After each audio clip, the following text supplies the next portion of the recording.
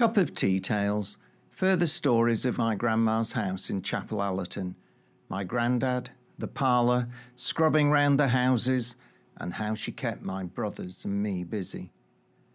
I've many memories of my childhood, as I suppose most other people do of their own. In my case, the memories are all good, and it truly was a magical world for me. Many of my childhood experiences are in black and white, which is probably linked to television that was in its infancy and was in monochrome, and also due to the pollution that had created buildings that were indeed black. In town halls, museums, factories and schools, all the stone used in buildings was black due to the smoke of thousands of coal-fire factories and factory chimneys. One splash of colour, though, was my grandmother's house.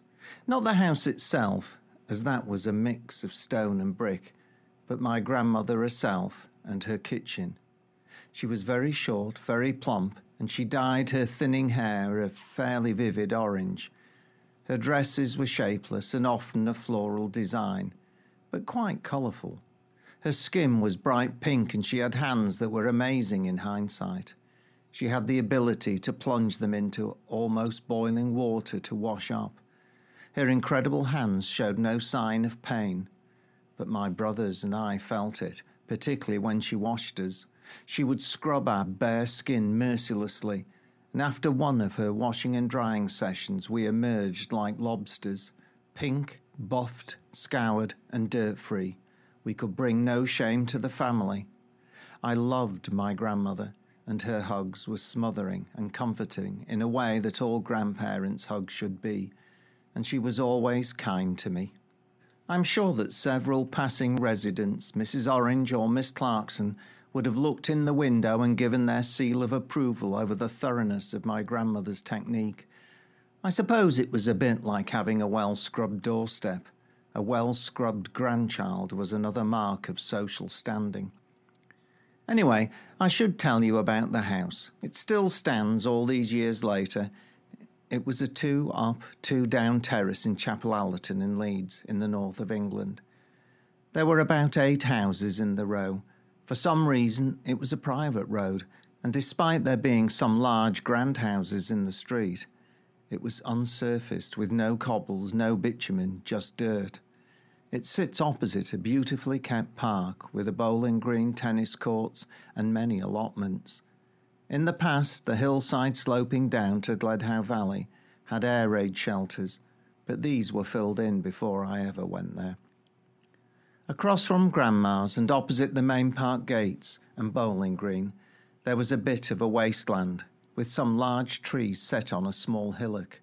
I vividly remember a tiny bakery built into the hillside. It was like some sort of hobbit building, and unfortunately is no longer there. I remember with great pleasure going with my grandma to buy tiny, freshly baked loaves. They were individual size, and when cut in two, spread with jam and butter and eaten while still warm, were delicious. Another delight was the bilberry and cream pies from the bakery, and I can still taste them as I write this. Up to this point of writing, I'd forgotten all about them. The little bakery was dug into the hillock, and there was a rough stone wall holding the hill in place.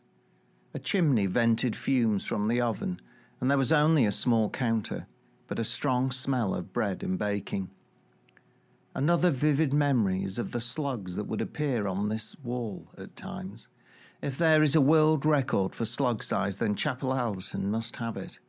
They were monsters, at least 7 inches of black slimy creature, the subject of nightmares. They also inhabited the stone walls opposite the back entrance to my grandma's house and her garden. My grandma was not overly sentimental, and she dealt with the slugs without mercy. Salt was the chemical weapon of choice. After a liberal dousing by my grandmother, I watched in fascinated horror as the creatures writhed in slow agony, frothing and foaming as the salt dehydrated them and ensured they never trespassed upon her domain again. Ever since, I've never resorted to using this approach to dealing with the pest. As I said, I love my grandma and her house, but I didn't mention my grandfather, Harry.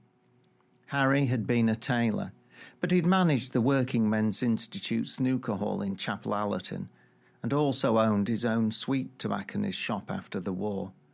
My grandfather, like my grandmother, was short and had a bit of a pot belly, and his kingdom was the front room. There was a piano for a time, but I don't know if anyone ever played it. It was an upright and had still got the candle holders on each side of the front. The parlour had some things that captured my childish imagination. The fire was magic. It had a strong smell of wood smoke and dustiness, and I would sit entranced as the coal burned. Little geysers of coal gas would burst out of the coal, and in my imagination it was hellfire, another planet. The cellar was only small, and during the war would double up as an air raid shelter. I've been told my auntie was evacuated as a child and went to live with a family in the country, but my mother wouldn't go. She used to tell me how it was exciting, but then I don't think Leeds suffered too badly. Towards the end of the war, she used to go cycling with her friends and sometimes met Italian prisoners of war who were allowed out of the prison camps to ride bicycles around the countryside. She said they were friendly and happy to be no longer involved in the war. The cellar air was cold, and it was always damp. At the top of the steps down was the tin bath, hanging on a hook. But facing you as you turned the corner was a meat safe. A meat safe was an equivalent of a fridge. It was a pink metal box with small holes for ventilation. The safe was where meat, milk, butter, and other perishables were kept for short times. I believe it was made of metal to prevent rats or mice from gaining access. Apart from heating the house and acting as the oven, the range was used for heating irons. Irons in those days were exactly that, small but heavy. They were similar in shape to the electric iron, but they were solid and had to be heated. They worked in tandem, one being heated on the range whilst the other was being used. It took great skill not to burn the clothes, but I suspect there were many failures over the years. One major difference in the clothes my grandfather wore were the shirts. Shirts had detachable collars that buttoned on and off. This allowed a well-dressed man to wear a clean collar every day. The shirt remained the same all week, but a clean collar was essential. The other fashion difference for the working man was that a suit would be worn, but for some reason the trousers came up to almost the armpit, and a belt or braces would hold them in place. Shoes were well polished, and no self-respecting man like my grandfather would be seen out with dirty shoes. My grandma's name was Mary, but I never called her that. Mary and Harry. Children would never have dreamt of calling adults by their first names in those days. Harry would sit in the parlour when we were there, probably to be out of the way, and it allowed him to read the newspaper and smoke his pipe. Pipe smoking fascinated me. I loved the smell of his pipe tobacco, and it was a ritual that I watched with fascination. Pipes had to be dismantled, and pipe cleaners were used to remove the tar residue, and there was a tool that was used to bore out the bulb of the pipe and keep it clean. The bowl on one also screwed off the stem, and again there was a collection of tar in the metal bowl that needed to be cleaned. My grandfather had a rack with a wide assortment of pipes, and there seemed to be an art in cleaning, packing, lighting, and keeping the tobacco burning. I can still smell it and see him sitting in his chair contentedly puffing on his pipe. Of course, these were the days when the dangers of smoking were not so well known. Grandma was the one who looked after me and my two brothers. We were not always there en masse, but one of the highlights was her cooking. Now, looking back, I'm not sure if it was because she doubted my mother's culinary skills, or whether she just loved seeing us eat, but her cooking was close to being able to feed the 5,000. Let me run you through the usual menu. We would start off with a tin of Heinz tomato soup, followed by traditional Yorkshire pudding. This was cooked in a tray, maybe 14 inches by 10. I think she may have cooked 2 trays if the 3 of us were there. The pudding would be cut in half, so it was a large portion. I had gravy on mine, but my older brother had golden syrup on his. These two courses were starters, and then we had a roast beef, roast potato and vegetable dinner. Again, she was not mean with the portions, and to follow all this, we had either the fabled blueberry and cream pie, or, more often, ambrosia tinned creamed rice pudding. My elder brother used to have a dollop of jam in the middle, but I never liked that. Afterwards, we used to just have to lie about, pogged, for a while. You would imagine after a regular feed like this that we would have been quite large, but not one of us has ever had a real problem with weight. Grandma was fairly ingenious in occupying 3 active small boys, and she would often set us the task of cutting her grass. As mentioned in a previous account, the lawn was tiny, probably about 4 square metres, or 9 square yards.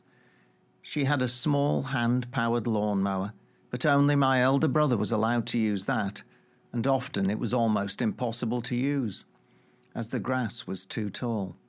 When that was the case, she had a hierarchy of alternative cutting utensils, a pair of shears for the eldest, large scissors for me, and tiny scissors for my younger brother. After struggling for a while, blisters would appear, and the process became far from pleasant. The 3 of us toiled away until the job was done, and then we would reap some reward. At least we gave Grandma some peace and quiet for a while. These were simple times, but happy ones. Of course there would have been the odd falling out, but my grandmother never seemed to lose her temper with us. She taught us to play cards, and I can still remember hours of playing Pump the Well Dry and Snap. And I know I used to get upset if I thought she was letting my younger brother win. The competitive streak has always been part of sibling rivalry, but I loved the times we all spent together. If you enjoy my tales, then you might be interested in knowing that there are 2 collections of them. The first, A Cup of Tea Tales, The Early Years, and the second, Another Cup of Tea, The Teenage Years. Both are available as paperback from Amazon and ebooks from Kindle.